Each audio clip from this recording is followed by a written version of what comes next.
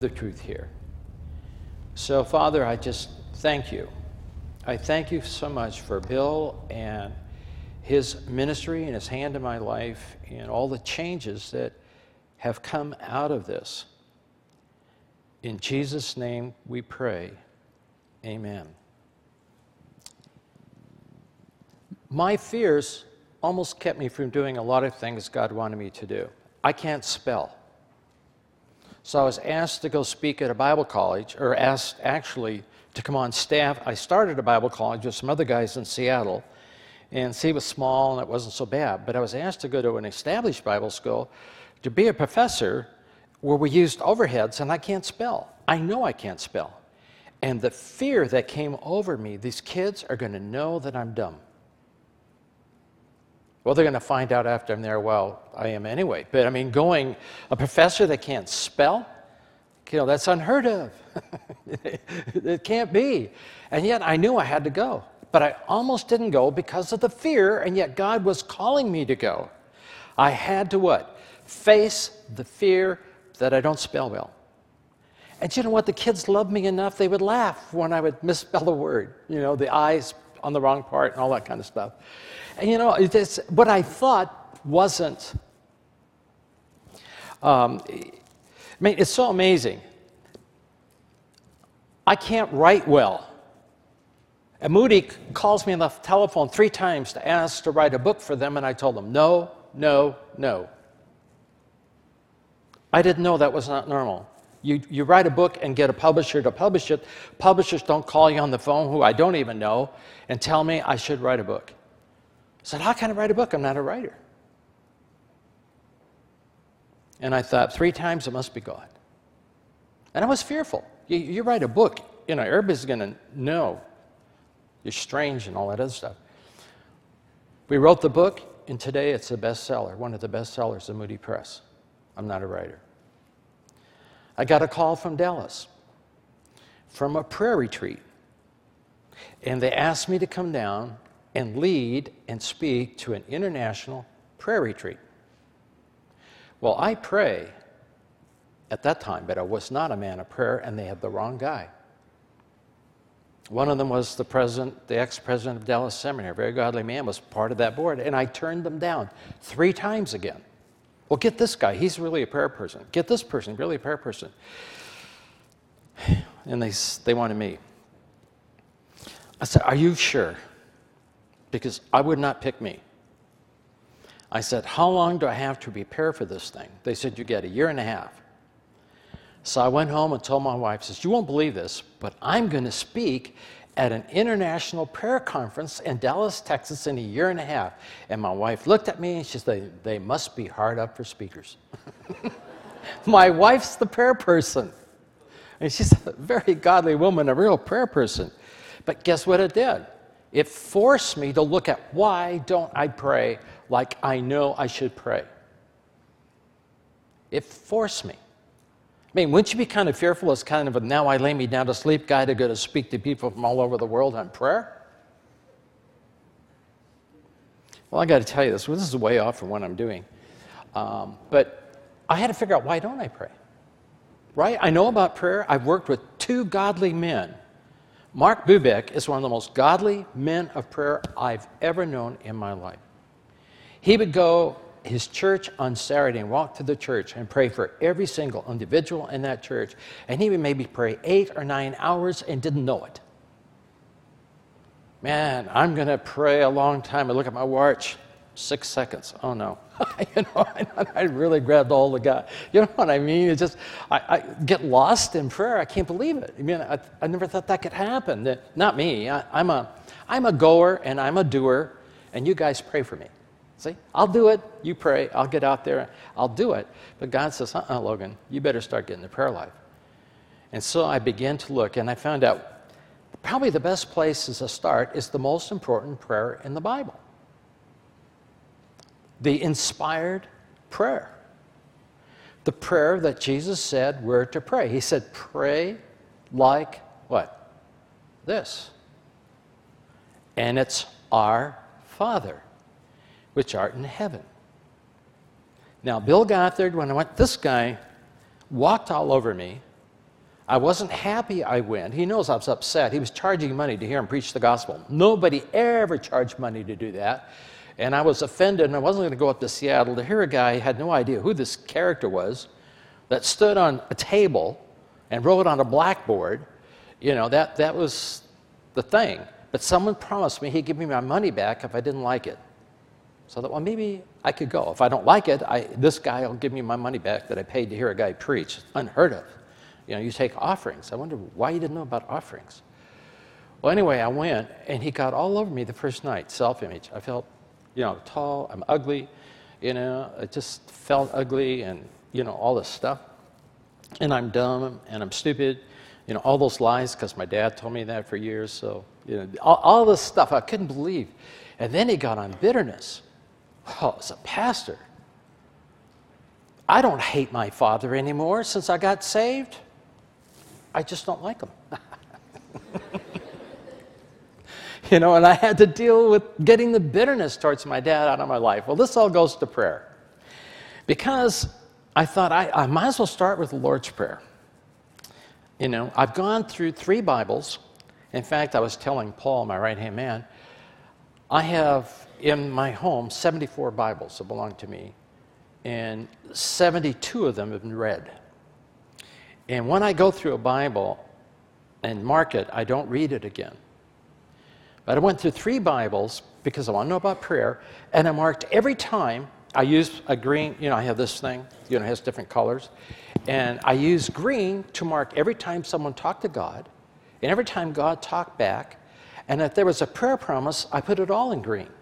I thought, if I want to understand prayer, maybe I ought to go to the book, you know, maybe this would be good. But I want you to know, I've also read other books. I have over 1,400 books that I've read in my library on prayer in the deeper life. So I don't want you to think I haven't really looked at the subject. But I had to start with, why don't I pray? You know, why, as a pastor, and been around Bill Gothard and all these other who's who in the zoo people, and why is it I don't pray?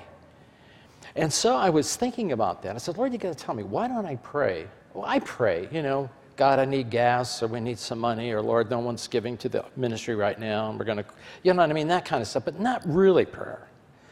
You know, my idea of prayer was giving God the to-do list. Okay, God, this is what you're supposed to do for me, and thank you, and go on. I learned prayer was much more than that. Anyway, all of a sudden it dawned on me, when I said, Our Father, I did not have bad feelings. If I had bad feelings, what would that indicate? I still hadn't fully forgiven my dad, right? If the word Father brings up some bad feelings, then I haven't forgiven my dad. Okay.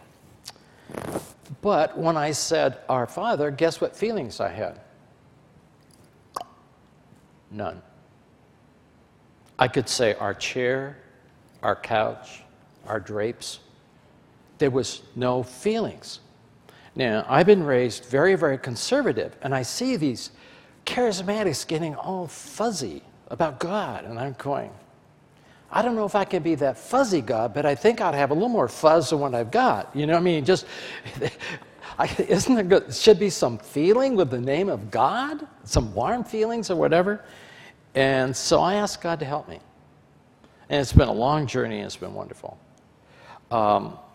But I have to get back to where I was going to start. Bill Gothard talked about biographies. I can't believe he did that. He never told me. So I went to the bookstore and got some that you ought to be reading. I brought him here to say, you guys ought to read these things. Okay. And Bill got me reading biographies. You know, They That Walk with Wise Men. What wise men do I know? Well, a lot of the wise men I knew were professors that were in a Christian college and more secular in their lifestyle. I think that was too wide. So we began to read biographies, and a biography that every one of you needs to read. Every one of you. If you don't read this, you flunk as a Christian as far as I'm concerned. And that's Hudson Taylor's Spiritual Secrets. Every single Christian ought to have read that book. If you come to IMI, you have to read it, or we don't graduate you. You stay there forever. We have one student there. You should see him. He's got all long white hair. Came as a young kid, white hair. He still hasn't read the book yet. You're not graduating. These I pick because of what they have. But that book caused me to start a ministry where we have ministered to thousands of people all over the world and charged not one penny. And not put pressure on them to give. If this is God's ministry, and God will provide. And we're trusting Him to provide, and He has for all these years. Okay, now for the girls, there's two good books.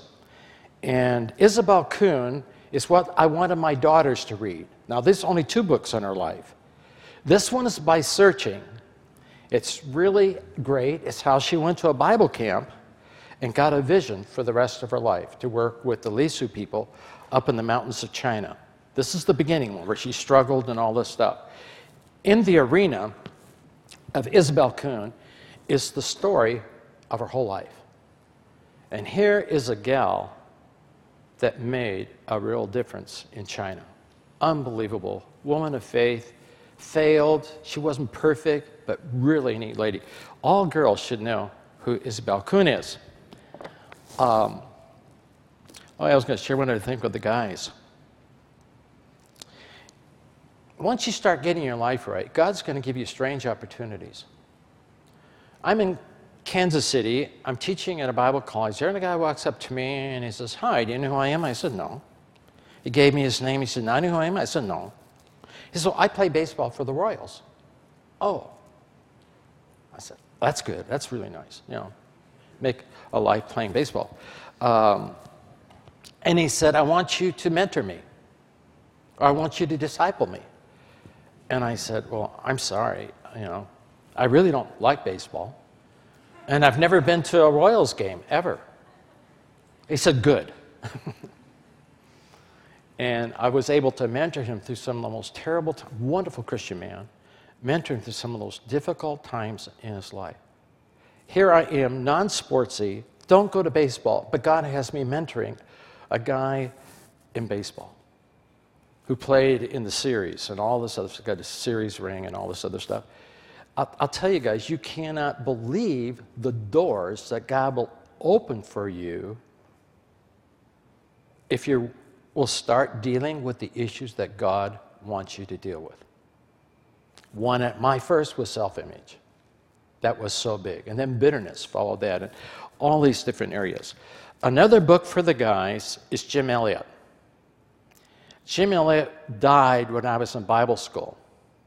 You're probably not aware of this, but this was back a long time ago. This is in the 50s. When Jim Elliot died, hundreds of Bible college students across America volunteered to become lifetime missionaries. And those people are now retiring from the mission field because of his death. All the wonderful things he did when he was alive, the world has been reached through his death by others saying, "I will go, I will take his place." Okay, that's three. They're over in the bookstore over there. I want to give you a biography story. Did I tell you how many biographies we have at our house? We have over 1,000. When we got rid of the TV, we bought biographies for our kids to read. I mean, you got to do something with TV, you know.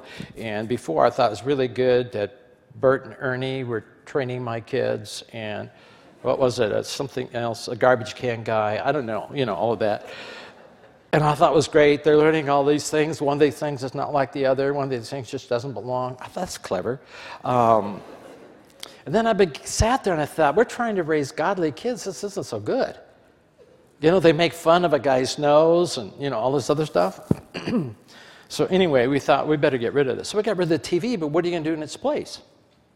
Our kids went to public school because, see, they weren't bad enough to be homeschooled. They were not thrown out of anything. So we didn't have to homeschool. Because remember, in those days, homeschool kids were the ones that were thrown out of public school, thrown out of private school, and the government said they have to be educated, and so they had one homeschool program, and so kids that were homeschooled, it's like, you don't look that bad. you don't get the looks now, but let me tell you, when Gothard started with homeschooling, a lot of people looked. These kids look okay. You know, they don't look weird. They look like they have all their marbles, but maybe they don't know how to play the game. You know, there's something not right here. Okay, so we have this collection. I don't know. I know I stopped when we had 1,000, but we bought more. Our bookshelves with the biographies are double booked to fit there. Well, you know, over 1,400 books on prayer and the deeper life, almost 1,000 books on warfare, over 1,000 books. You know, I got books stacked on top of the bookcases to the ceiling. It looks awful. I mean, if we ever had an earthquake, I'll be dead, you know. I knew it. I was killed by biographies. It's all Bill's fault. Well, let me tell you, biographies can be a lot of fun. I wish I could tell you the name of this biography. I can't. But it's about the screwball. And I dreamt about him. I mean, last night God woke me up and he told me about this guy. And I didn't know Bill was going to do this. And he said, after you show these books, tell the life of this guy as much as I can. Okay, this guy is from Australia. This guy is an absolute nutcase for God. I mean, just, you'd love him to death, but he's not typical. You know, he's not in the mold. He was willing to be who he is. So they're in Irian Jaya, you know, where the cannibals, the things on their nose, and pig grease over them. They said it's really interesting when you're in a auditorium like this with these guys with pig grease, and it's hot. It says it smells like someone's cooking bacon. Anyway, so they're going out in Irian Jaya looking for tribes of cannibals that no one's gone to. And that's what they're doing. So they're walking along, looking, and all of a sudden they come to an entourage of men that are greeting them with clubs. And they know this is the end. And so he got very, very creative as he came to the very end here of, we got to do something. He cried out to God, and God told him what to do. So what he did, he went and pulled out his false teeth. Stuck them back in. They still had the clubs. They looked at him, and he went.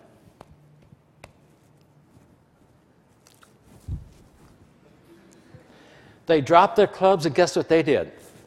No, no. And they forgot about killing these guys, and they went on. I mean, they were so overwhelmed with how wonderful these guys were taking their teeth out, or the one guy was. Well, I'll give you another one. This is even better. Yeah, I've worked with 42 different mission agencies, and I've been all over the world, and it's been thrilling. For a guy who didn't have much money, I've been in a lot of places where people paid for me to go. That was so neat. Well, anyway, this guy, when you get into these tribal areas, it may take 30 days by canoe to get there. And JARS, Jungle Aviation Radio Services of Wycliffe, they have developed an airplane that can land in a very short space. And so, because the helicopters are too expensive, and missions tried them and they got rid of them. They couldn't afford a helicopter. You know, it breaks down and dust gets and dirt gets in and all that stuff. So you have to make an airstrip. Well, these places are not, they're full of boulders and huge trees. They got to clear the jungle. So you clear the jungle, then you have the boulders. And how you get rid of a huge boulder that half of it is underneath the ground, this whole thing, it's real simple. You take wood, you build a fire around it, get it hot, pour water on it, and it cracks.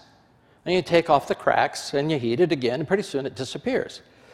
Well, this Australian guy is trying to clear a runway so they can get food in and mail and all this other stuff. And as long as he stayed with these cannibals, they give him fish hooks and other things, paid him with stuff that was important. As long as he stayed there, they would work. But as soon as he went up to the house, they would stop and wait for him. Well, this airstrip's never going to, I mean, there's a lot of other things he has to do besides stand there. So what he did was unique. There was a stump at the top of this. Did you read the book? You were laughing. I thought maybe you read the book. There was a stump at the top of where they're making this air thing. So he took out his glass eye, stuck it on the stump, and pointed it towards the workers. He'd go in the house, and they kept working like crazy because he was still watching them. Well, I tell you, biographies are neat. I mean, he's a godly man, but it's so neat to see the creativeness and these people who really touch people for God. And they were unique people. That's what's so neat. They weren't all the same. They were different people that were willing to be different. It was really, really good. And one more I need to start with, because definitely this came from God.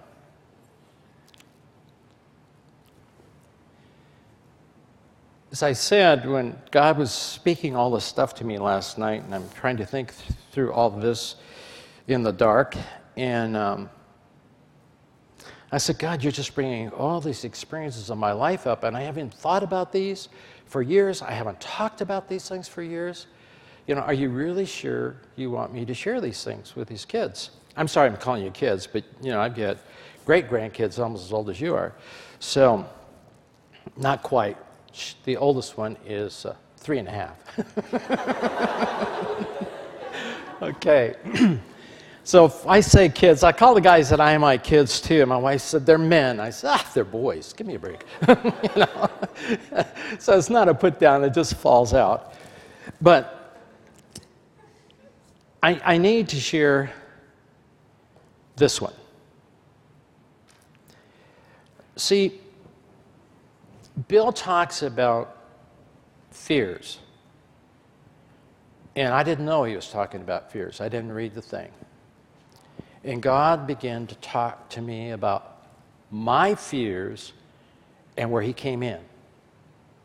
I mean, it was so amazing when I heard Bill talk. I couldn't believe. I mean, I was going like, oh, God, you knew he was going to say. Well, I have been on reservations all across the United States speaking to various Indian nations. American, you know, the true Americans. And there's been demonic situations at every one of those places, and even with the Crete and Ojibwe up in Canada. Now, wherever you speak on a reserve, there is demonic activity, and it is strong. The people live in fear of spirits. So I was speaking at this time to the Sioux Indians, Lakota Indians, and do you remember in your history, you probably remember, what was that guy? Colonel, I know his name is anything. What was the big colonel in the army that went to fight the Sioux Indians in South Dakota? General Custer. And General Custer saw a few Indians and he said, I think they're Sioux. That's the last thing he said. They wiped them out. Wiped out that whole group. You can go up there to where they were killed and look at the crosses they have for every soldier these Sioux Indians killed. So I'm on the reservation speaking to the Sioux. Every time I've been there, and I'm usually there for a whole week, and counseling Indians with their Indian spirit stuff and everything, there's a blizzard. And this time, I said, every time you guys want a blizzard, just ask me to come back to speak, because, you know, since I've been here, there's always a blizzard. Well, when you have a blizzard, I mean, it's so bad, there's so much snow. Why'd they come to hear me? I don't know. They're pushing the cars out of the parking lot because there's no traction. So they have to push them to the highway. So they're pushing these people's cars out. I mean, I wouldn't walk in knee-deep snow to hear me, let alone have my car have me to push that on the highway so they can get some more traction to get out of there. Well, I didn't know about UWEPI meetings. There was a lot, I was learning a lot about the Sioux culture, learning about their demonic stuff and so on, as dealing with the people that were under a lot of demonic stuff. But I didn't know about UWEPI meetings, but UWEPI meetings is like a home prayer meeting for the medicine man. And they put some sage on the floor, they wrap him up in a star quilt, they tie it. He begins chanting, and as he chants, the spirits will untie him. The room goes pitch black, blue lights float around the room, and the spirits are here now. And the guys told me, oh yeah, in a sweat lodge, when they do the sweating stuff, when the spirits are there, blue lights float around the room. But there's not a sweat lodge that's hooked into electricity. I mean, these blue lights are not connected to anything except for them, their culture, the spirits are here. So anyway, he was having these meetings, which I didn't know, against me as I was teaching Indians how to be free of wicked spirits. So he was having these meetings. Someone said, you know, the medicine man's having weeping meetings. And I'm going, you know, maybe someone died, and they're all weeping. I don't know what these, well, you know, I mean, I had no point of contact for that. Well, I go back to my motel. This is if you're going to see the president's faces, you drive right by where I was ministering. And there's this motel on the reservation that is very old. The cement, the sidewalk goes right along the windows. You know, the cars, the sidewalk, and the motel. The windows had these, you guys wouldn't know, but these are drapes that are spun glass that were given during the war that you can see through, but they didn't come together and they kind of hung down. 3 inches of snow blew in under the door into my room, was there the whole week on the floor. I had to step over this mound of snow to get out. So if you wanted to change your clothes and be modest, you went into the bathroom, because if you had any light on, anybody walking by could see in. You might as well not even have drapes on the window. So I had changed my clothes. I got in bed. I shot up a quick prayer because I was really tired, because I've been counseling Indians, maybe it was midnight or so, and there's a blizzard outside. And I shut my eyes, and I got a creepy feeling. Now, I usually don't get creepy feelings. My wife gets creepy feelings. Other people get, you know, when someone gets a creepy feeling, that means it's like 4,000 spirits there, and finally I just don't have that sensitivity. No matter where in the world I am, Africa, you know, wherever, I just don't sense it, but I see it in people. Immediately, I could see in someone's eyes if they're under the influence of spirits. But I don't have that sense, and it's fine with me. But I shut my eyes, and I got a creepy feeling. I opened my eyes, and the room was pitch black. I mean, you could have done this and not see your hand. I'm going, But this, in fact, there's a blizzard. Anybody ever been in a blizzard? Are blizzards black? Or when you look out, are they white? They're white. And immediately it's white. I'm going, wait a minute. This is not of God. Aren't you glad? I'm really a little slow on the uptake, but this is not of God. And I just said this. I said, in the name of, and I never had prayed this before, but God gave me the prayer that I needed at that time. I just said this. Whatever's here, I command you through the blood and the authority of the Lord Jesus Christ to go back to the one who sent it. The room filled with light. Not because lights came on, but, you know, the outside light came in. I went back to sleep. People said, you went to sleep? I said, yeah, why not go to sleep? They were gone. You know what I mean? And I'm tired. You know, does God have more power than the enemy? Oh, you can say it. Have you experienced it? Do you see, when you experience biblical truth, it gets rid of fears. The first time I ever saw a demoniac was in Jerusalem. And it scared me to death. This guy, and we kept trying to get away from him. I didn't know what he was. Either he was crazy or he had demons or something. But this guy, I didn't want to be around. And there were my wife and I and another couple, and we go down. You ever been in Israel in those small little narrow alleys? Every alley went down. He's coming towards us. We got to go. I mean, then when I realized he was demonic, they had a little brazier where they're cooking meat. He picked up the hot coals to warm his hands. You know, when a guy holds hot charcoals, red hot charcoals in his hand, you can know he's more than crazy. You know, there's something else going on here. Well, that guy scared me to death. And if you told me I was ever going to deal with people like this, I'd say, you're nuts.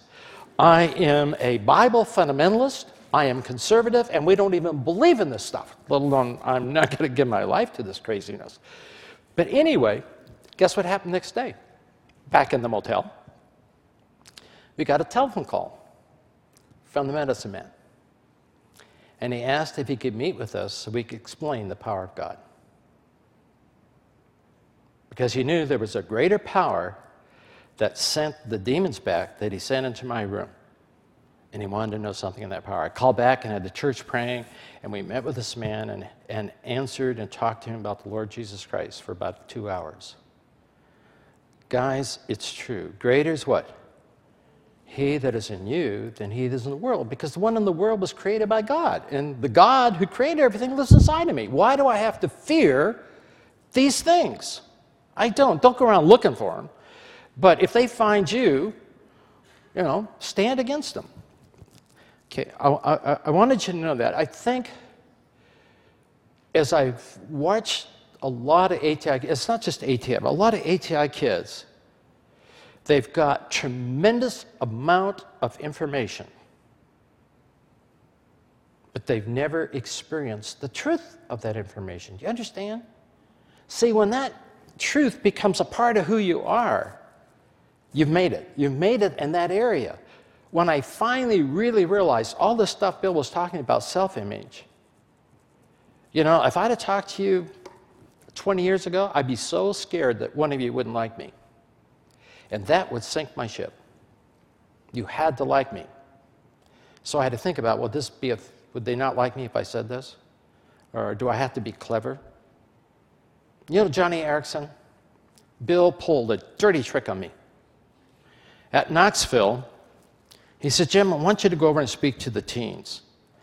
And he said, would you do that? I wasn't down for it. And I said, well, sure, when? He said, in about 5 minutes. I go, oh, great, what am I going to say? I got 3 hours with the teens, what am I going to talk about? I walk over there, and guess who was speaking ahead of me? Johnny Erickson Tata. I wanted to push her off the platform. How could I follow this lady? Come on. You ever heard her speak, kids?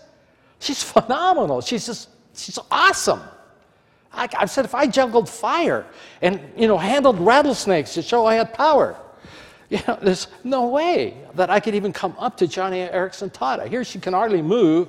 And when she got through speaking, the kids they thundered her with applause. I thought, I'd like to maybe I could push her off and keep going. But thank God my self-image was intact. Otherwise I'd have died. What can I do? Magic tricks, saw my wife in half? What do I do to follow Johnny, who's such a godly person? Okay, but see, I want more than anything that the truth you know would be internalized. That it would become a part of who you are. You'll be dynamic. No one can talk you out of stuff. I like what someone said. I know that I know. How do you know? I don't know. But I know that I know. Okay. If you want to look at Exodus 30, what time am I supposed to be through, Bill? I haven't got started yet. What time is it over here? Robert? He left.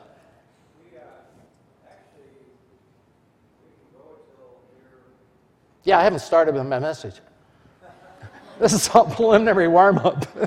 I just want to know that I stop on time. You can go till about 5 to 11. 5 to 12. Oh, good. Yeah. Well, I've been out to lunch for a long time. Amen.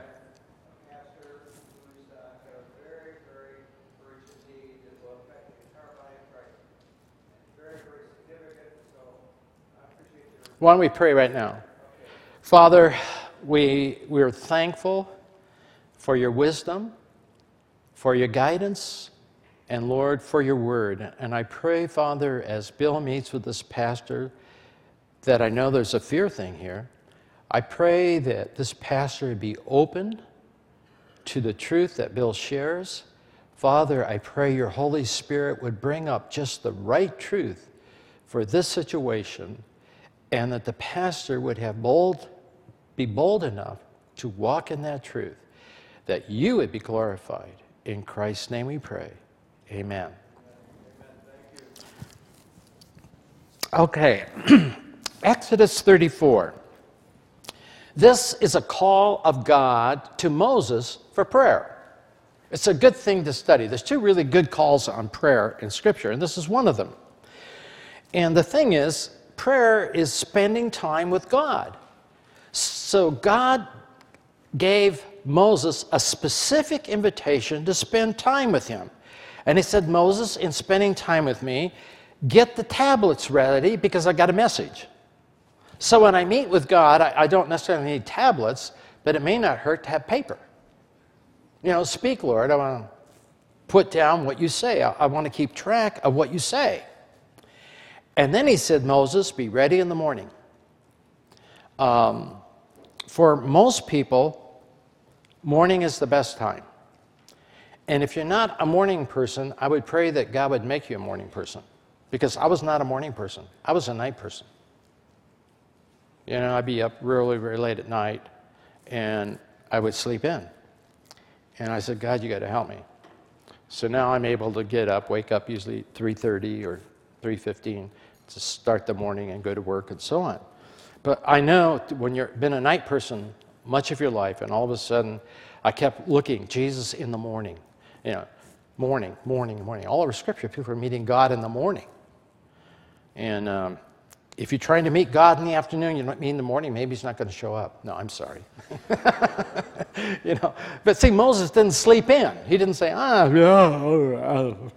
know, the what we have today, that movie. I'm ready. Remember through your speakers? Were you guys awake enough to hear it? I'm not much of a whistler. You know, that thing. Oh, they just blast you right out of bed. Although they're starting with nice ones now. You should have been here years ago. They would start with, you know, a trumpet blast. You thought it was a rapture. Should I hold on to the bed or what? I really want to make God in my pajamas. They're not my new ones. You know.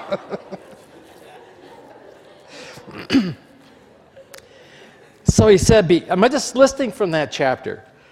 Come up to meet God. I'll tell you guys, when you meet God, it's always an up experience. But come up and meet God. Present yourself to me on top of the mountain. I've been mentoring an alert guy for years and years and years. And we just have become very, very good friends.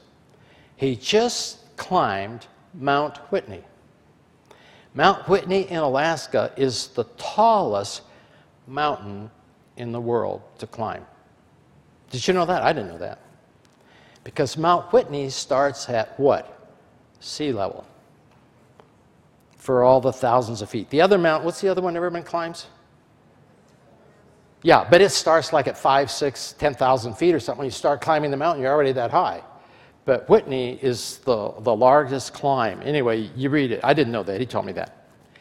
And going up, they stopped. Some guy next to him, his sled started going. He reached for it and it pulled him off, and he was killed. 6 people died climbing the mountain. In the 3 weeks, he and these other 3 guys were climbing up. 6 people died climbing Mount Whitney. And when they got to the top, very, very cold, and the wind blowing, and, you know, below zero, all this other stuff, any part of your body that was not covered would instantly get frostbite or freeze. I mean, because a lot of guys didn't know they had a little piece or something, and they got frostbite or part of their face got frozen. Not of his group, but some of the people that were there. But can you imagine being on top of that mountain and looking? I made it to the top. 3 weeks to get up that mountain in all the, it was not a picnic. You know, many times they said, in fact, they said this. They said, you know, I wonder if hell has fire. I wonder if it has snow, ice, and blizzards. They were telling me how difficult it was. Okay. And he said, no one is to come with you to the top of the mountain. There's times when you are to meet with God collectively or with a friend, but I'm telling you, you need to spend alone time with God. Every single one of you. If you do, you will be dynamic young people. Well, when you get your direction straight from God himself, it'll change your life. And so we have Moses' response. He rose early. He went up as God commanded him. Moses was obedient to the call of God. When Moses saw Moses' desire to hear from God, I mean, to get up early and all that he did, Moses was what? He really wanted God to talk to him. He really wanted to do it. When God saw that, God descended and spoke with him.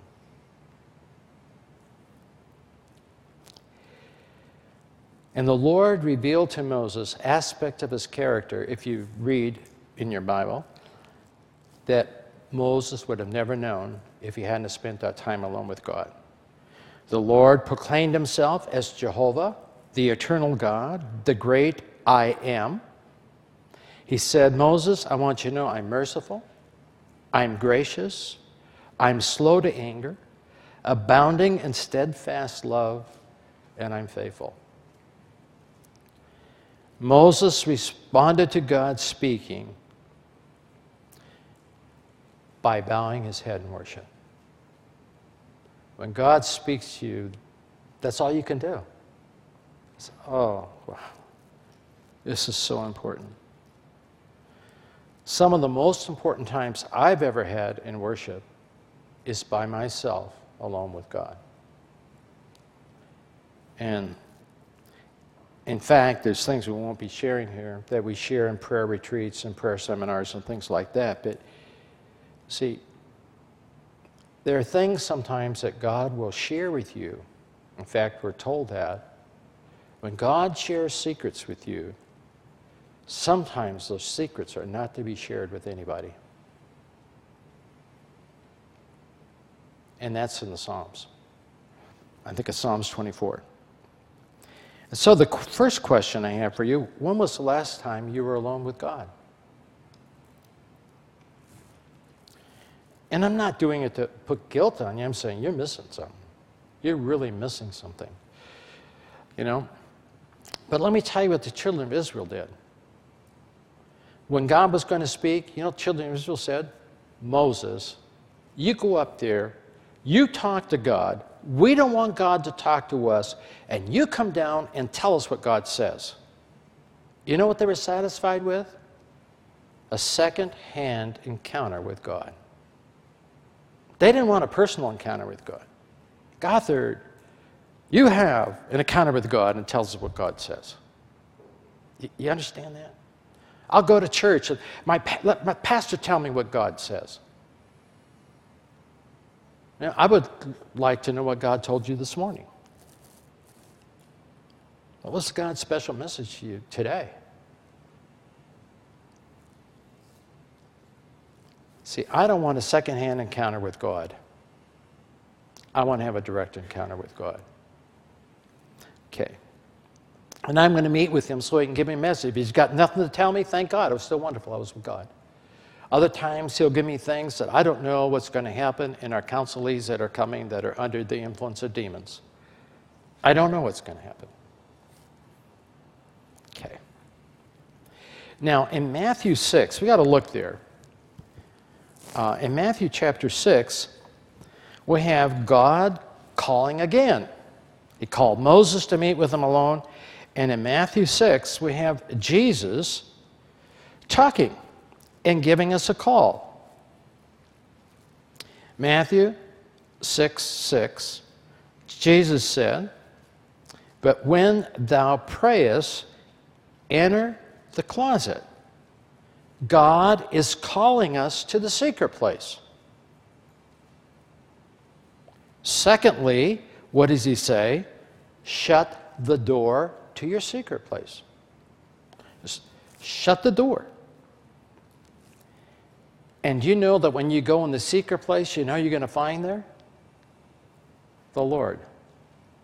He's already in the secret place, and he's been waiting for you. How long has he been waiting?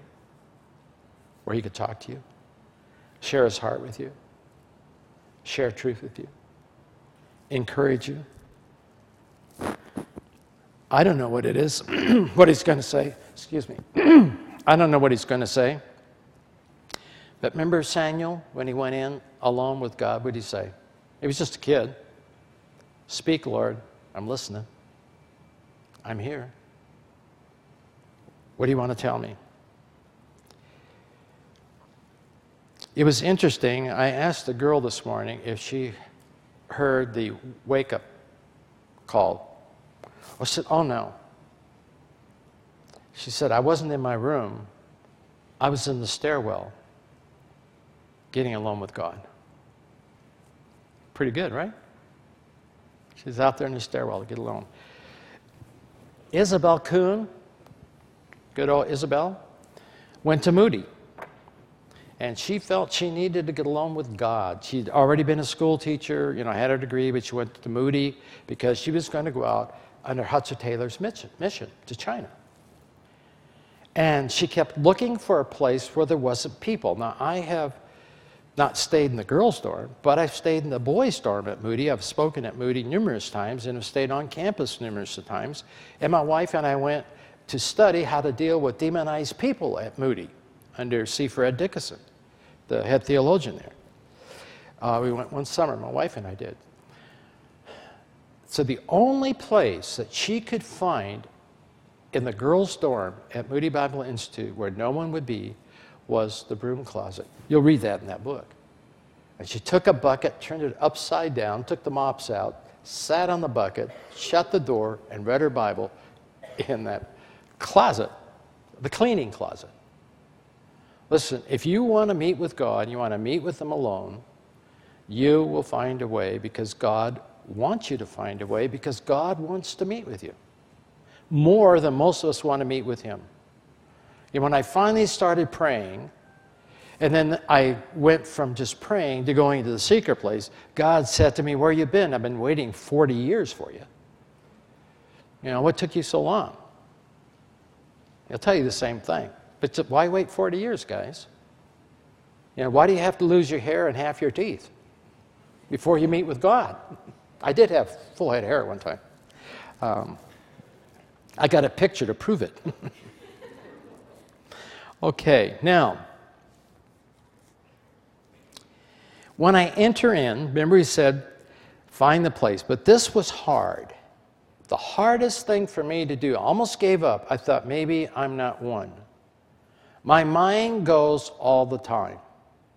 Are you guys like that? Your mind just goes all the time. My mind's going all the time.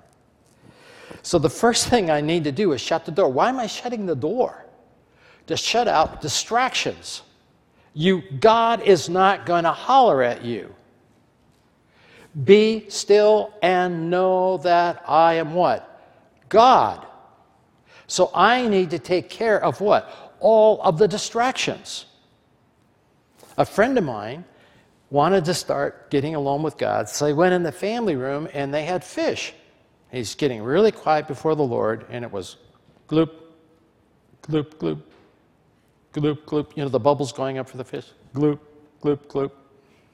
So he didn't know if they should eat the fish or what. I can't. This is driving me nuts. Okay, well, maybe that's not the place for him. But I said, Lord, you got to help me. I'm all quiet. I get everything quiet. I'm here all of myself, and my mind is going every which way you could think of. And I tried quieting my mind. I said, Lord, you got to, well, I'll tell you, eventually. It just wasn't happening. So I thought, well, maybe it can't be for me. God put me together, and my mind goes so many ways. So praying, it isn't so bad. See, praying, something's happening, but all of a sudden, it's dead silence. Just be in a church where there's dead silence.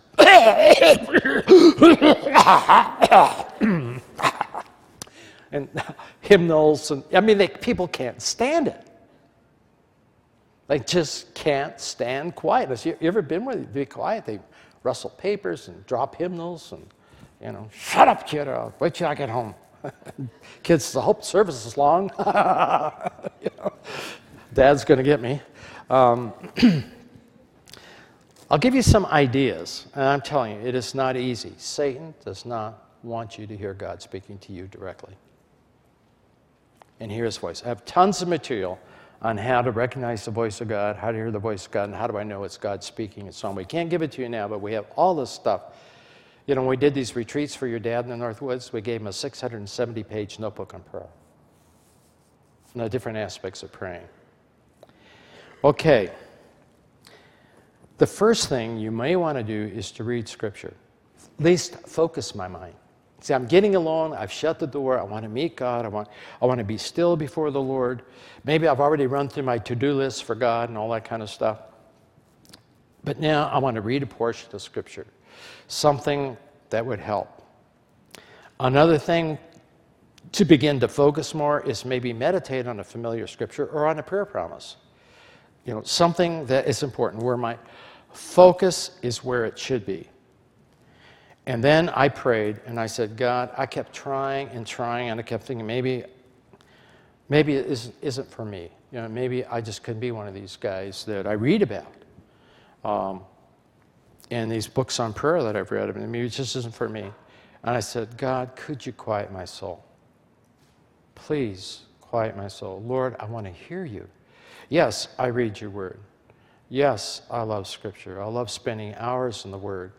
But I wanted God to speak directly to my heart and to share truth in my heart. And often God has shared stuff, like today, before it happened. I didn't know Bill was going to talk about biographies. And yet God told me to tell you that story about that guy. He brought it up. I read it years ago. I forgot all about that guy from Australia. I mean, it's amazing. The stuff I'm telling you I haven't talked about, thought about for years. There's more stuff that God told me to tell you. See? And then, after you're quiet before the Lord, I like to end with that. But some people pray first. I'm not saying how you schedule your prayer thing, but you could schedule that.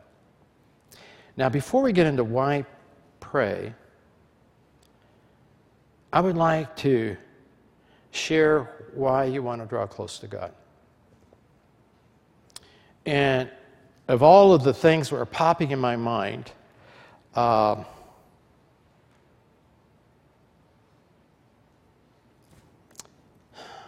of the things was Ghana, Africa. And I went to Ghana, Africa, and I was speaking to Christian leaders from 10 Western African countries on spiritual warfare. It was fabulous. All these godly Christian men over big ministries all over these 10 countries in Africa met in Ghana. And I had a wonderful time working with them. But the problem is, some of these men are from French-speaking countries, and I don't. You know, I struggle with English, but French, not at all. And so in fact, there wasn't one Christian leader that didn't have demonic issues, either in their family or in their personal life or in their marriage or something. And so I met with each one. While others were speaking, I was down underneath, and I counseled these men from early morning to past midnight every single day. And I needed a French person. And so a gal I know by the name of Rebecca, I won't give you her last name, Rebecca and Joy were missionary partners working in Gabon, which is French-speaking. And she came to be my interpreter. And so they would tell you can speak English, but when you have pain and hurts, you like your heart language, which is not English. So they would speak their French to her, and these guys would be weeping. And I didn't know what in the world she was telling. But I'd like to tell you 2 stories about Rebecca. I've known Rebecca for years. She's now in Fiji Islands. She's married now, and she's in Fiji. But Rebecca said, Jim, I want to tell you, because I was the vice president of the mission she was with, and she said, Jim, I want to tell you, this is so unique. She said, I was in this one part of Gabon for 4 years working in this church. And then Joy and I got the women's ministry going and children's ministry, so now we're in another part of Gabon working. And she said, just before I came here, both these things I'm going to tell you happened just before she came. She got a letter from a deaconess in that first church, and that deaconess hated these 2 girls. And in Africa, the way that if you want to really honor somebody is to bring them a meal, a cooked meal. And she would periodically bring these girls cooked meal that she had put poison in. The girls didn't get sick. They didn't die. She upped the poison.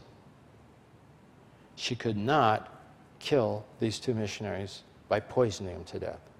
In Africa, let me tell you, if they want to poison you, they know exactly what to do and how much to give and all that other stuff. It's a major way of killing people. She did not die. She says, Jim, I can't believe this. We didn't know that this woman was trying to kill us, and this woman became a believer because she saw God's protection on these girls. Can God protect you? You can say it. Can you tell me a time that God protected you? You know what I mean? That's what we need. We need stories. People say, yeah, you rattle off all this scripture stuff. But where is it? What have you experienced? People are more want to see Christianity that works than Christian, philosophy and all this other stuff. Okay. What happened just the week before she came to see me? She said, Jim, I got to tell you this. She said, at our church, and I was there just right after Easter, at our church in Africa, that particular pastor will only take members at Christmas and Easter. And they meet with people before Christmas that want to join the church and put them through a lot of questioning and all that stuff.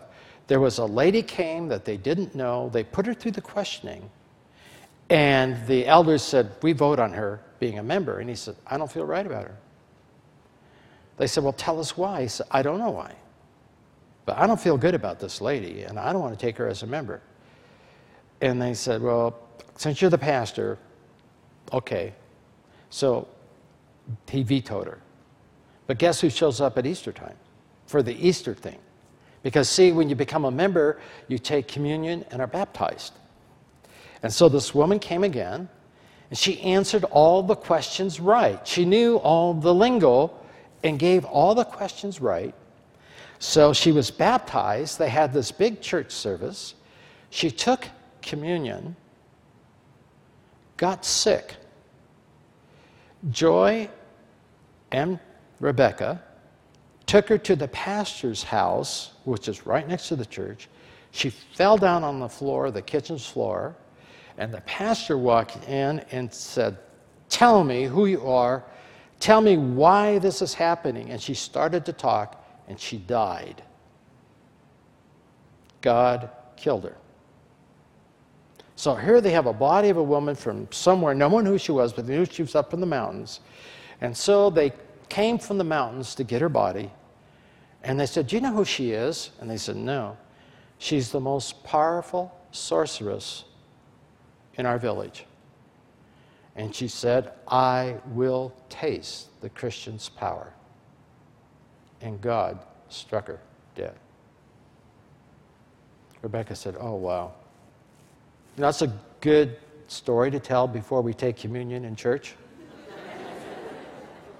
Is your heart right with God? Are you one of us? That's what it says. The scripture tells us to do that.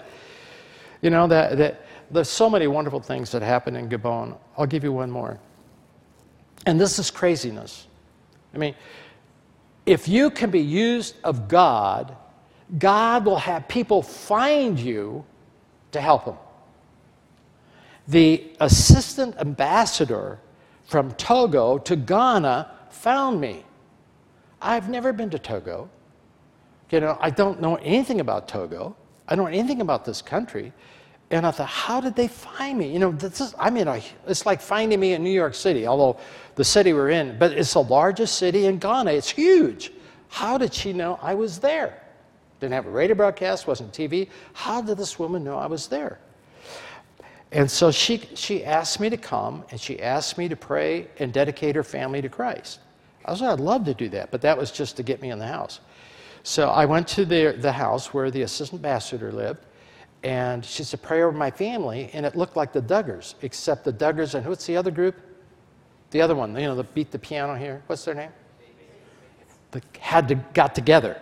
I mean, this She had to have litters. I mean, there's all these kids all over the floor, and I'd go, I can't believe this lady has had all these kids. She said, oh, it's all our servants, and I had all the people that work for us at the embassy and everything. It's all their kids, so they wanted me to bless this whole mass of children, which I did. And she said, I hope you won't mind. They're not in your face. I mean, it's amazing. In so many countries, people are very gracious and very kind, and you have to kind of wait to find out, is there anything else you want me to do? She said, yes.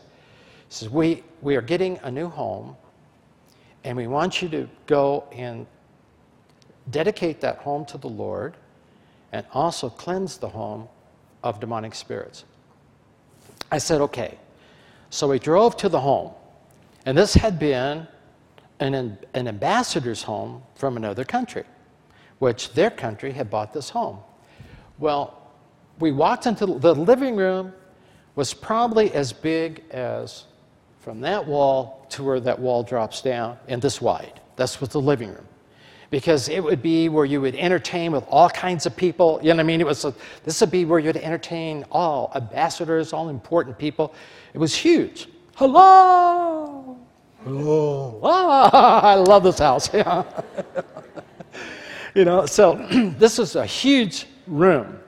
Well, when you went out of this room, they had, there was like two buildings put together. They're hooked together with a roof, but on both ends, they had these blocks that had the design in them. The cement blocks you can't see through, but the cement blocks, sometimes they put in patios, they have a design so the wind blows through. And they had those at both ends. And this thing was almost as big as this room. But it was like outdoors, but with, for rain and everything. And they would have outdoor parties and things there, even though it was part of the house. There was a cement staircase that went up, so I prayed for that. They had locked the door to the kitchen area and where the servants would sleep and all that. So I put my hand on that door and I prayed that God would cleanse. Now I'm praying in English. The guy who was taking me around with the ambassador was an African fellow who was with World Vision. And so we went upstairs, walked across a little balcony, that's this big open area, walked across the balcony, and this is where the office would be and where their private rooms would be. That door was locked because the painters locked it and they forgot to bring the keys. They felt really bad about it. I said, well, I'll just put my hand on the door. I put my hand on the door and I prayed, and this fellow's praying the prayer to them in French. Now, I'm saying in English, the World Vision guy's saying in French. We walk over, and the next wing, and this is where the children are going to sleep, this is where guests are going to be, all of that, and this whole great big wing, the door was locked. So I put my hand on the door, and I began to pray. Now, I don't think raising your voice gets results. Name of Jesus! Everybody leaves, the demons are all sitting around. I'm not that kind of a person. Because wait, God has power, not the voice. You understand? The power is Him, not the voice. So I'm praying. Now, I'll tell you what happened, but I didn't want them to be worried about what was happening, because something was happening that had never has happened to me before when I'm praying over this house. But this guy who's interpreting in French, he got the ghost. I mean, this guy was really, you know, and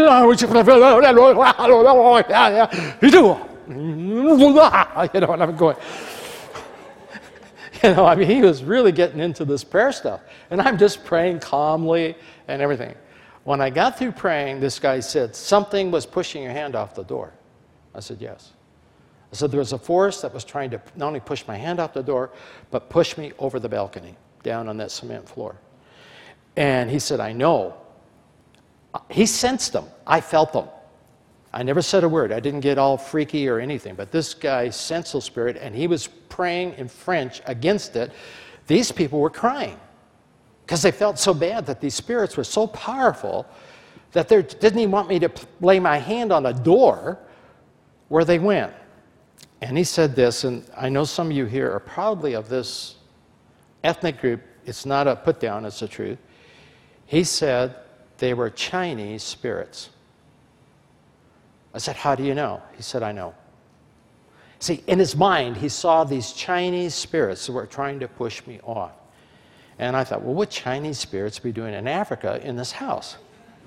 So they checked it out and came and told me, and guess what that house was before? The Chinese embassy, where they, did their stuff. I'll tell you, it's been wonderful walking with the Lord, guys. Country after country after country, place after place after place. It is so thrilling. I'll give you two real quick ones. I could give you a lot. See, often you're tested. Do you really believe what God says? Do you really believe that? We always pray God's protection. You want to hear some wild stories? Talk to Paul, who is often my prayer partner and also prays in our office with nice Christian families. He could tell you some stories. See, it used to make my hair rise up, but then it got brittle and all fell out. But it doesn't frighten me anymore. Voices coming out of someone does not frighten me. Why do I know? Because the guy who's in me is greater than whatever's talking to me. And the enemy wants me to what? Be afraid. Jesus wasn't afraid. I mean, when he was afraid, he went, what about the gathering? Breaking chains, and Ken keeps his clothes on, and everybody's scared to death. He has all this horrendous power. Jesus said, hi, hey, I'll talk to you.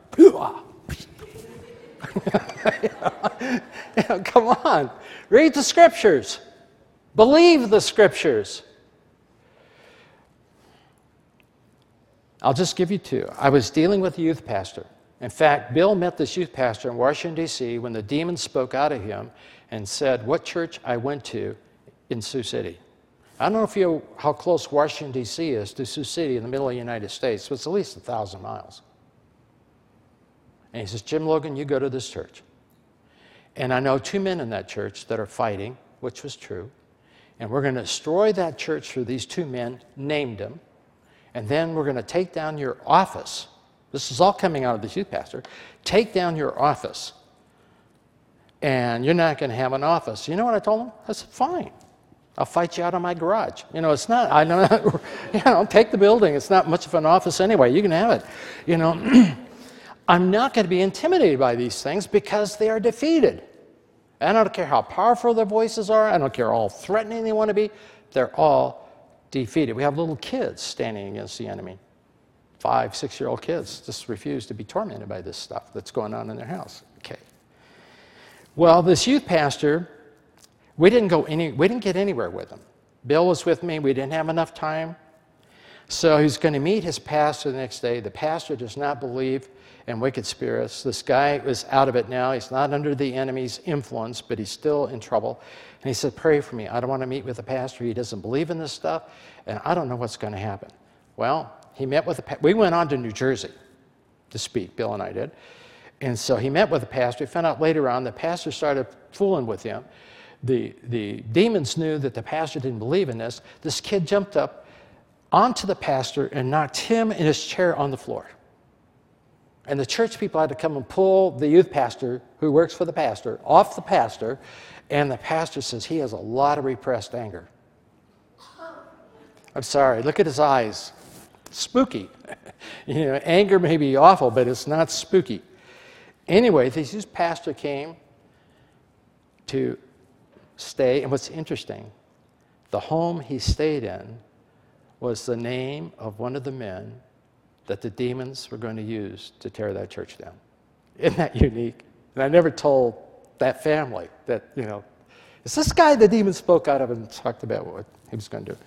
So anyway, he's sitting there, and he would go in and out of demonic stuff. He'd be there with me, and then nobody's home. Hello?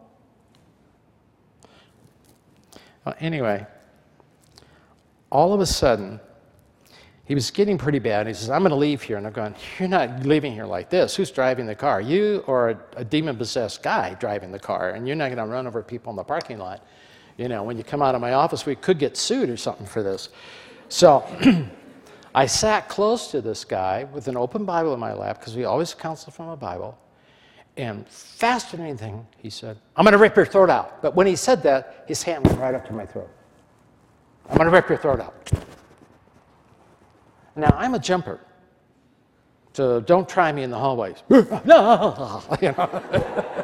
But I'm not going to go with a demon. I refuse. And God helps me never to go when they do something you don't expect. You're having a nice, quiet Bible time, and some guy's going to rip your throat out. And he was young.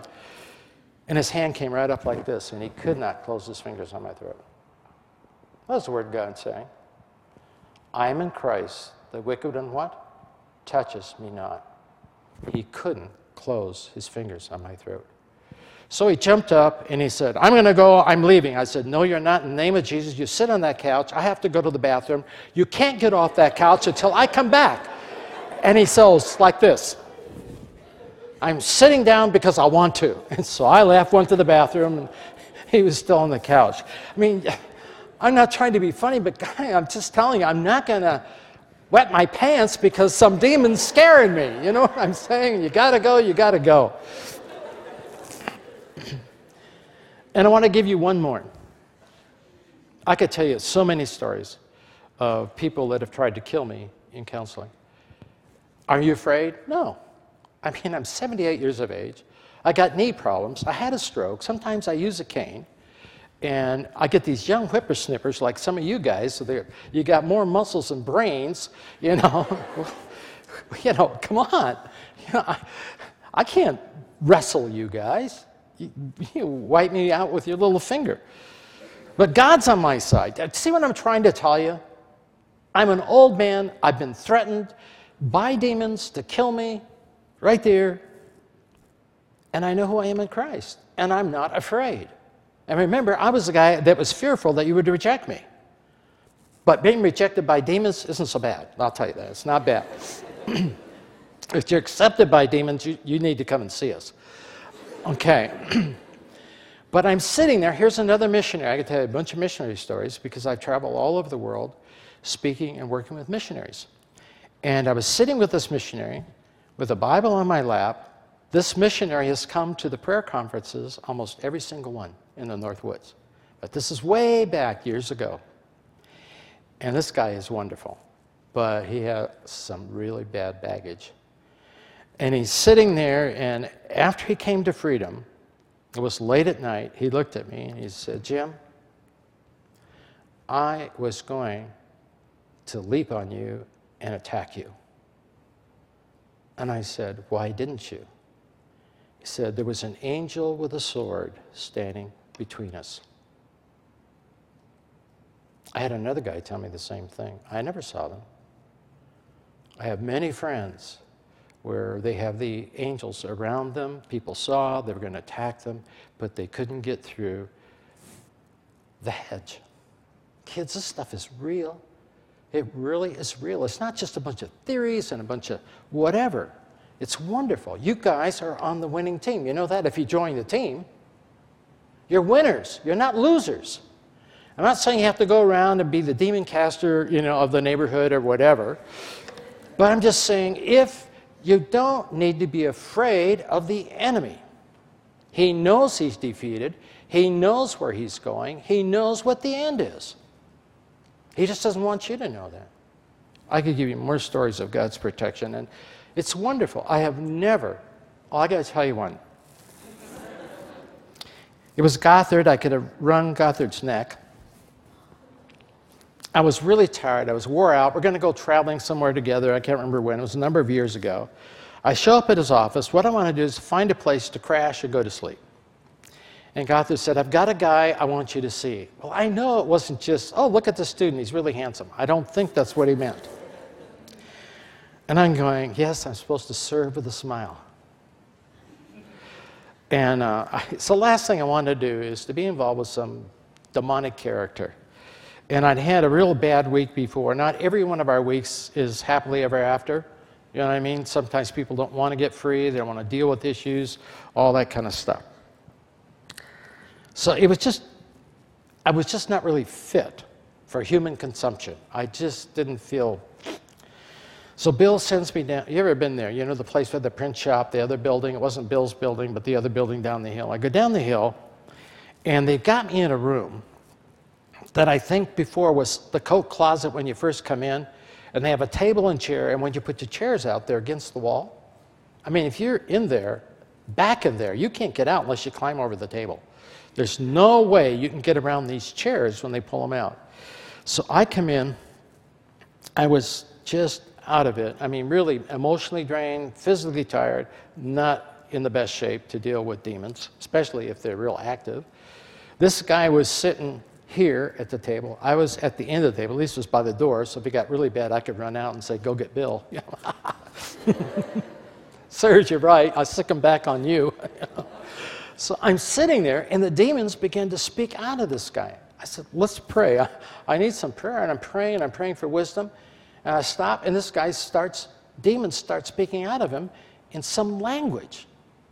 I don't know what it was. It made me mad. I said, if you're going to talk to me, speak in English. They switched. I don't know all this stuff. I don't have an interpreter. They can speak any language. They don't have a language problem. And he spoke in English. And for a second there, fear came over me. It just was, this has never happened before. Trying to kill me, that's one thing, but speaking to me in languages I don't know, that's another thing. It was just a different situation. I was really vulnerable, and I started to fear. And I don't know who the guy was, but his eyes were awful. I mean, if you've ever been a horribly demonized person, if you took a picture, they could put it in a movie and all the people would scream and go home. Put it at the end of one of these horror movies they have, because it is really creepy to see this in someone's face. And it made me so mad when they did that I reached over and I grabbed his hand because I felt so sorry for him. And perfect love cast out my fear. Do you see that? I was beginning to experience fear, and I was getting all wrapped up in who? Me, instead of focusing on this poor guy, that the enemy had such control in his life, that it could speak out whatever they wanted to out of his mouth. And I just reached out and grabbed him, and he came to freedom. Guys, the Word of God is what? True.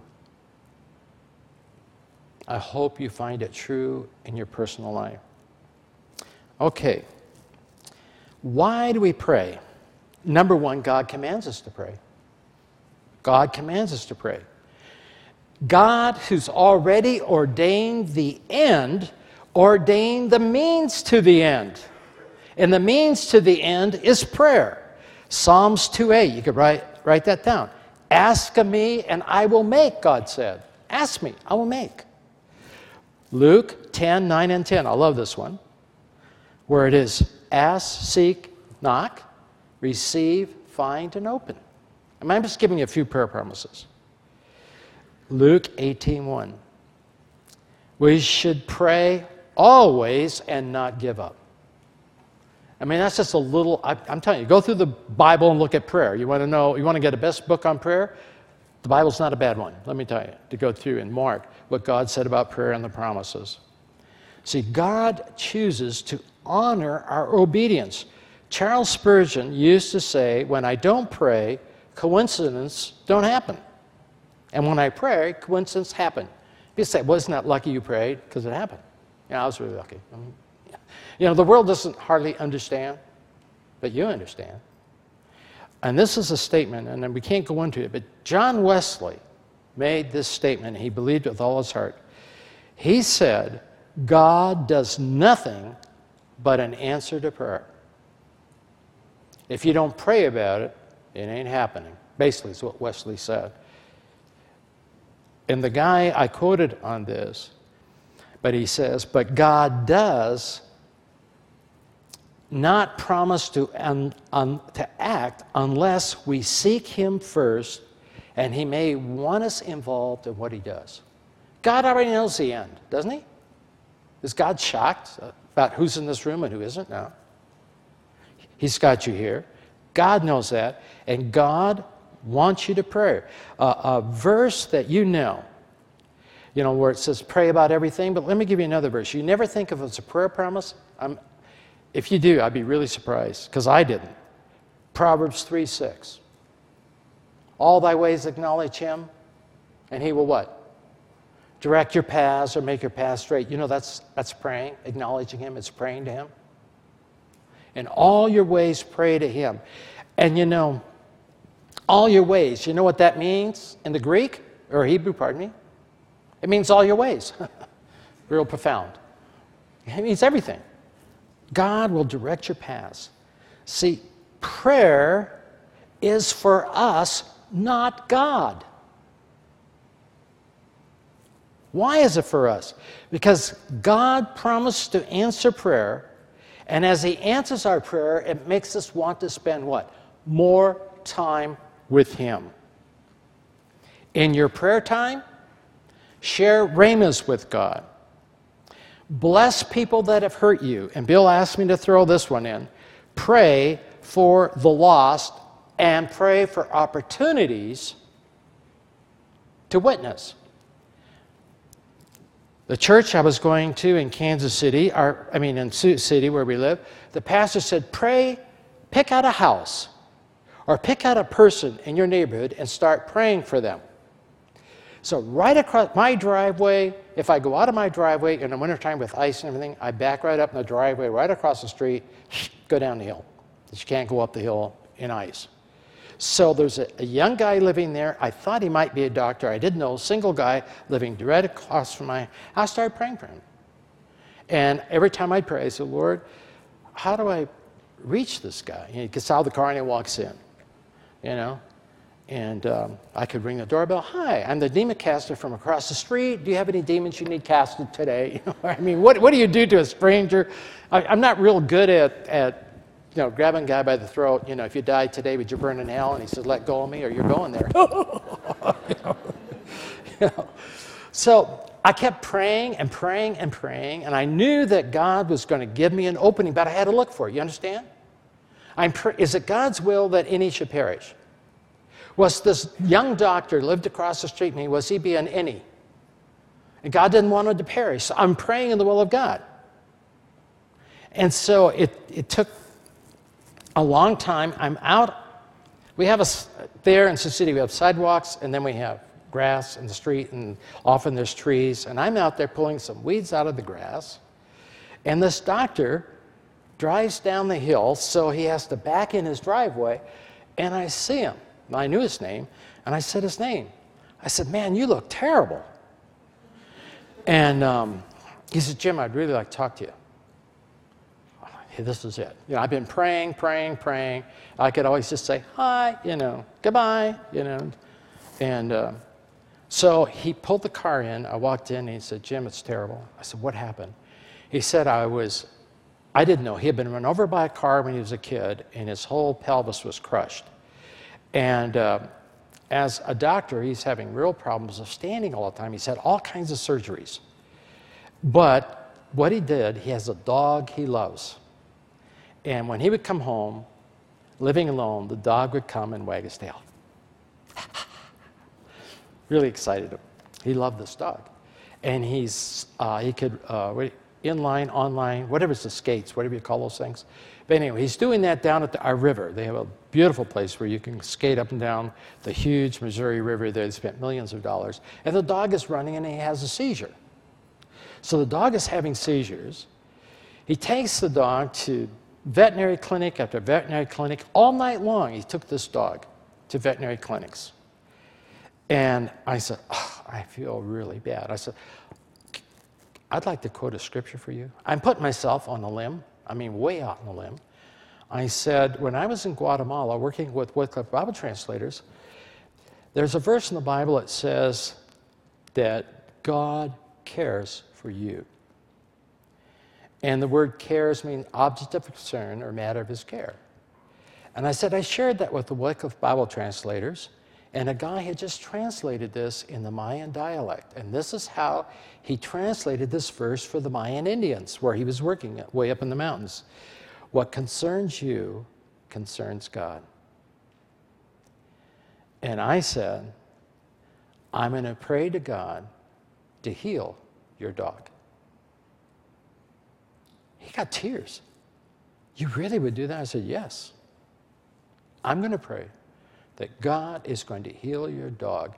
So he was driving down to the big Ames, Iowa, where the huge Iowa University is, and they have a huge veterinary school down there. He's taking his dog down there, and I'm talking to God, and I said, I didn't say, God, if you let this dog die, I'm out of here. But I won't be happy. Oh, God, I've never prayed that God would heal a dog before. But God, if you heal this dog, I know that's an opening of me sharing Christ with this guy. That is the door that you've opened for me to get into this guy's life. And he came back, and the dog was healed. And we became really good friends. And he was a Christian, but had kind of fallen away. He accepted Christ in the hospital at 13 when some pastor prayed with him when he was run over by a car. And he said, Jim, I really feel bad. I wanted to go to one of your prayer things.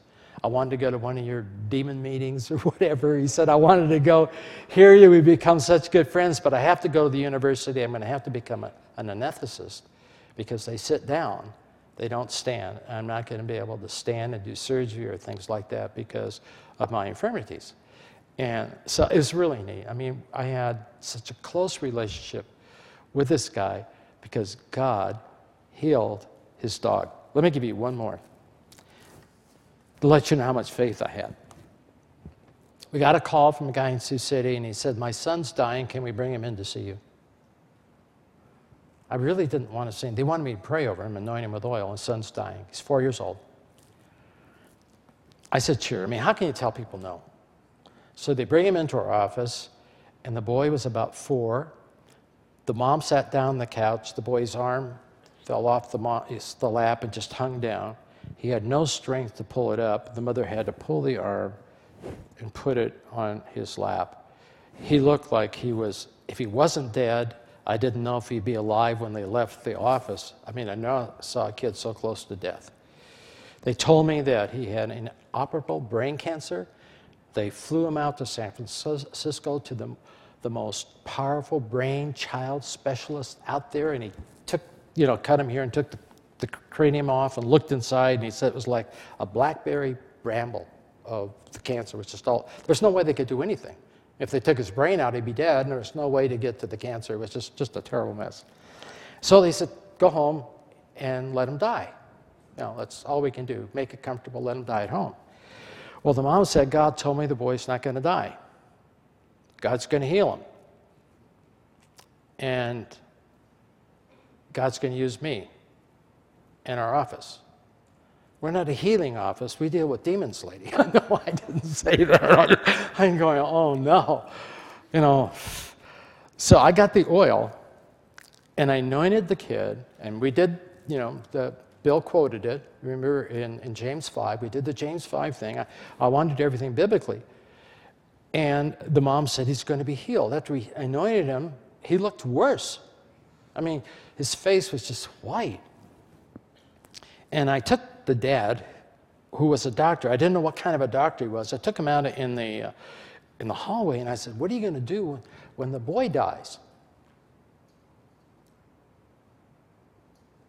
How much faith did you hear there? Huh? Did you hear a lot of faith? Did you? You can get up and leave if you want to. This guy got no faith. Well, I got faith over demons, but not over healing. That's not my, thing. But I felt bad because I just want to maybe commit suicide. God told me, my boy's going to live. The doctor says he's going to die. The top specialist in America said the kid's dying. I'm looking, can't you see, Mom? He's dying. I don't know if he'd be alive when you get him home. And I prayed over him, anointed him. He didn't jump up and run around and play marbles. Oh, I felt awful. I said, God, I feel awful. Why? I just don't have faith. I'm not going to fake it. Oh, I believe. No, I don't believe. I mean, yeah, can God heal? Yes, I believe God can heal. But do I know God's going to heal that boy? Do you understand? It's one thing to know God heals, another thing to know He's going to heal this boy specifically like the mom said. Anyway, I lost track of them. I kept looking for, when they're going to have the funeral. At least I could show up, even though I didn't know this family. Well, I went to there were 10 heart specialists in Sioux City that were going through my book on the demonic. Reclaiming Surrendered Ground. They were going through that book. And I didn't know that. And they were meeting once a week in the heart cath lab, going over my book, discussing, because I thought it really made a lot of sense. Because I said, this makes it's balanced. It's not all spooky book where you want to read it in the morning so you're not so scared that you can't go to sleep at night because you read the book, that kind. And so I'm in there, and the doctors are introducing themselves. Well, I do this, I do this, I do this. And this guy said, do you remember me? I said, well, you look familiar. But see, I don't remember you exactly. He said, oh, I'm the one that brought my son there, and I'm just bracing myself, for the anointing and healing, and to give my condolences. And he said, after he left your office, he got better and better and better. We took him out to San Francisco. They opened his skull up, looked in. He said, that cancer was only the size of a lemon? And we just lifted it out. He said, that kid's running all over and everything. I can't thank you enough for praying for him. See? And I re-looked at scriptures. There's 3 reasons why God heals. He healed because of the faith of the person. Remember the guys that dropped the guys through the roof? Remember he was a paralytic?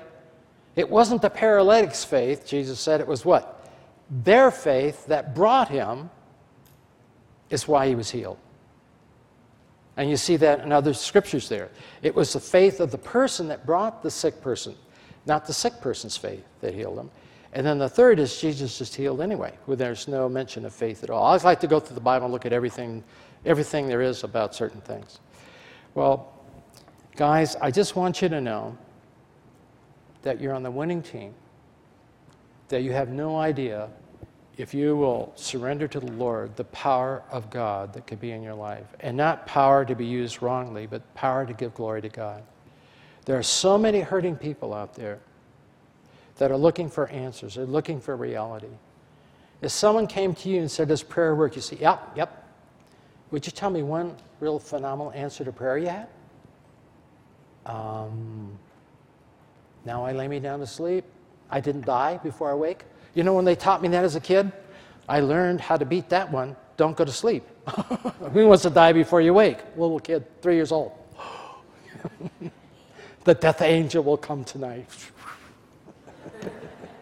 Isn't that an awful prayer when you think about it?